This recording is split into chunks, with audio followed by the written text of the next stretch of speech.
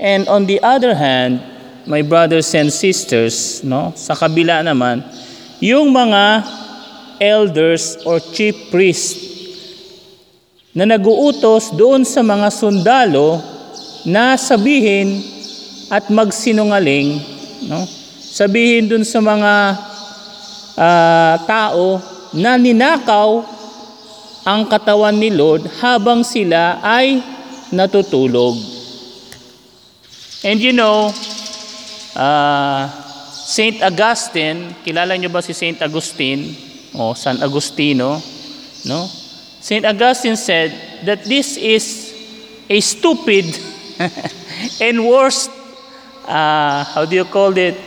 A worst reason of saying somebody steals the body of the Lord.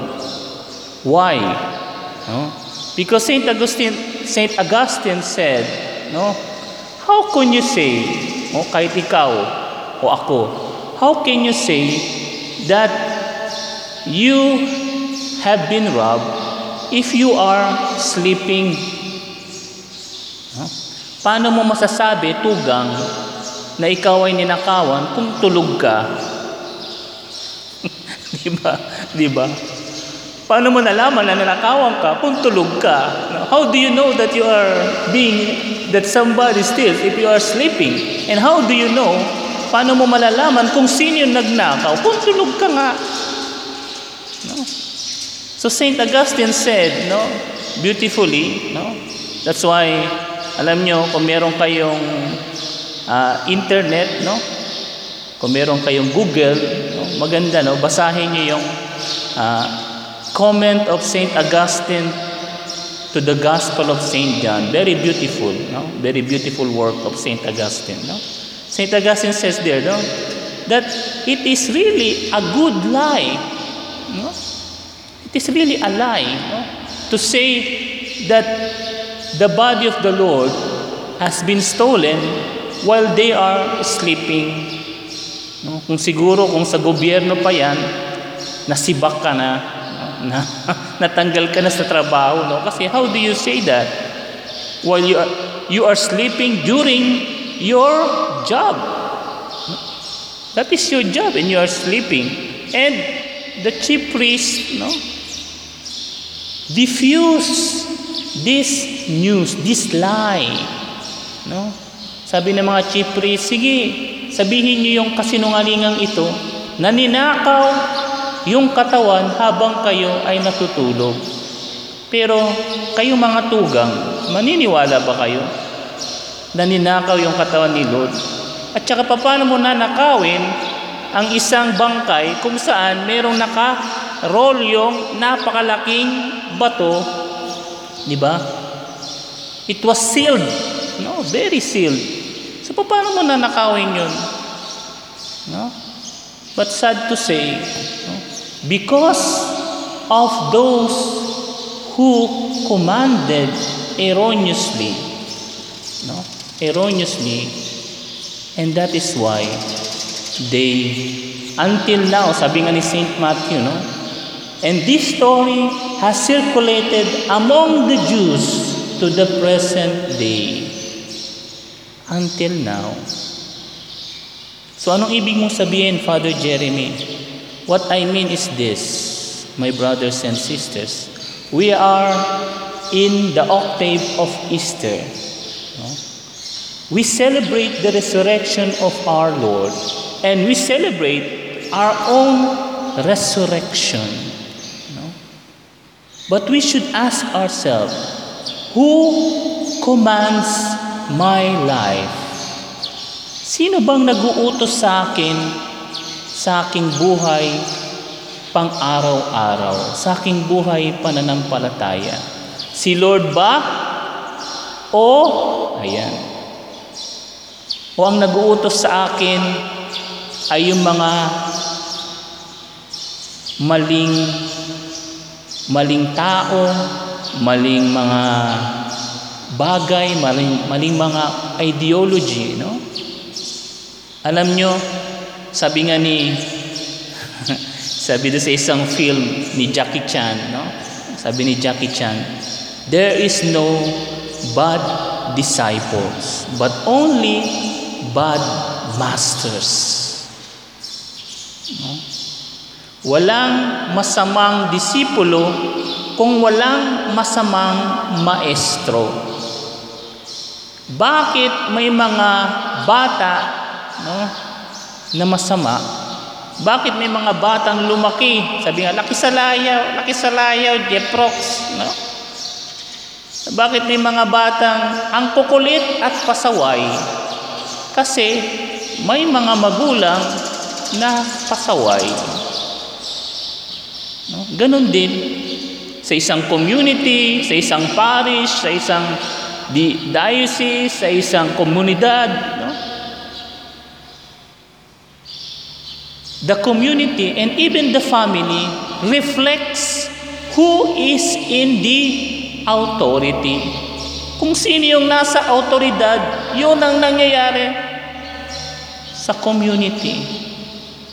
It reflects. No? Kung ang tatay at ang nanay ay nagmamahalan at mabuting Kristiyano, no? Kung ang nanay at tatay mabuting Kristiyano, sa tingin nyo ba, yung mga anak nila pasaway?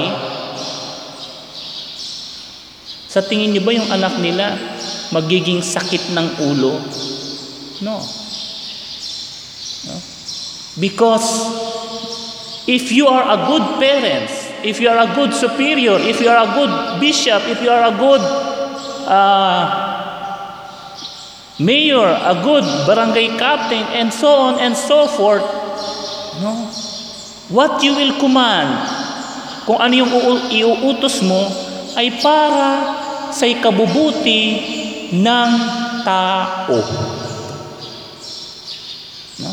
What you will give a command will be a command that will benefit all, that will benefit yourself and also all the peoples around you.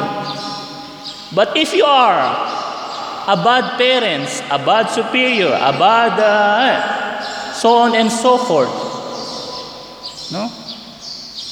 What you will command, just like the chief priest, is to lie, magsinungaling, no? Maglihim, gumawa ng hindi maganda, magnakaw, etc., maging pasaway. Why? Because that is what is commanded of you. And those who will obey you, no, will become complices. No? But remember, my brothers and sisters, that when we are born into this world, sabi nga ni kapatid na Freddy Aguilar, nang isilang ka sa mundong ito, naking tuwa ng magulang mo, no? When you are born into this world, we have the so-called synderesis. What is that? We have, in our natural law, in our natural being as a human, we know, by the grace of God, what is good and what is evil. What is evil? Alam natin kung anong tama at alam mo kung anong mali. Kaya kapag ka, my brothers and sisters, ginawa mo, kahit inutos sa'yo, pero kung ginawa mo ay mali, deep inside, your conscience will bother you. No? Deep inside, no? And psychologically, something will bother yourself. No? Hindi ka patutulugin ng iyong konsensya at hindi na kailangan ng safeguard o ng sabon para anuhin ka ng konsensya mo.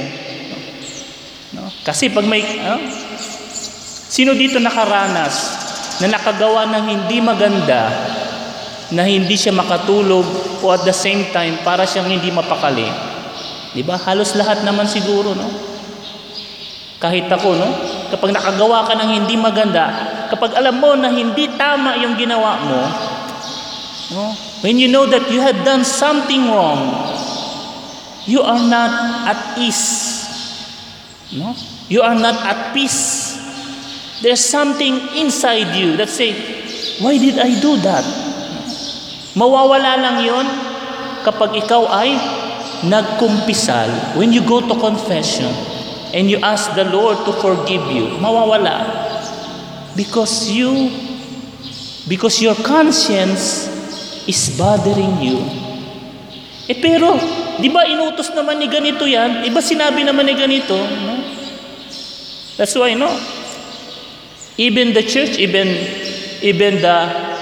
our law, even in the constitution, no, of the Philippines, and even the canon law, no? When something is being commanded that is against the law of God, the law of Christ in the gospel, no? Even so that it comes from those who are in the hierarchy, we should reflect. No? We should reflect. And sabi nga sa isang part ng catechism, no? We have the duty not to obey if it is a commandment that will go against God's law. No? Kaya nga, mga brothers and sisters, no? Maraming pwedeng umutos sa atin. No? Ngayon pa lang, no? Sasabihin na sa iyo, sister, brother, tulog ka na. Huwag ka na makinig dyan. No? Sister, masarap ngayon, malamig. Ba't ka pa magsisimba sa Facebook? No? Matulog ka na lang. No? Manood ka na lang ng TikTok o ng mga dyan. Huwag ka na makinig sa O minsan mag-uutos sa iyo yung gadget, no? Kahit sinabihan ka na nanay mo, maghugas ka ng plato. Ay hindi, nay, kasi meron akong message, no? O minsan ang nag-uutos sa atin yung inggit, no? Minsan nag-uutos sa atin yung kayabangan. Minsan ang nag-uutos sa atin, no? Yung mga bagay o mga bisyo sa ating buhay. Yun ang nag-uutos sa atin madalas. At napaka kaunti, no, na sinusunod natin yung utos ni Lord. No? Sinabi ni Lord, oy, magpatawad ka. Sinabi niya, oy, magdasal ka. No? God is commanding us every day, but we do not obey. We obey our own will. We obey the dictates of those who we like. No? Mas gusto natin yung mga bagay na nakakapaganda sa ating pandinig at sa ating sarili. No? So brothers and sisters, if we want, no, kung gusto nating ma-experience itong joy of Easter, we should always follow the commandment of God. Follow the will of God. And we should really be careful of those who are commanding us. Sino ba yung nag-uutos sa akin every day? No? Ano bang iniutos sa akin ng ganito? Tama ba o mali? No? Huwag nating gayahin yung mga sundalo. Gayahin natin si Mary Magdalene at yung mga babae na sinunod nila si Christ instead na sinunod nila, no, yung mga scribe, yung mga Pharisees. So my brothers and sisters, mga tugang, let us ask our Blessed Mother, Our Lady of Peña Francia, Divino Rostro, our Lord Jesus, to help us, no, to really obey the commandment of Christ and not to obey those other things that is not or against the commandment of our Lord. Praise be Jesus and Mary.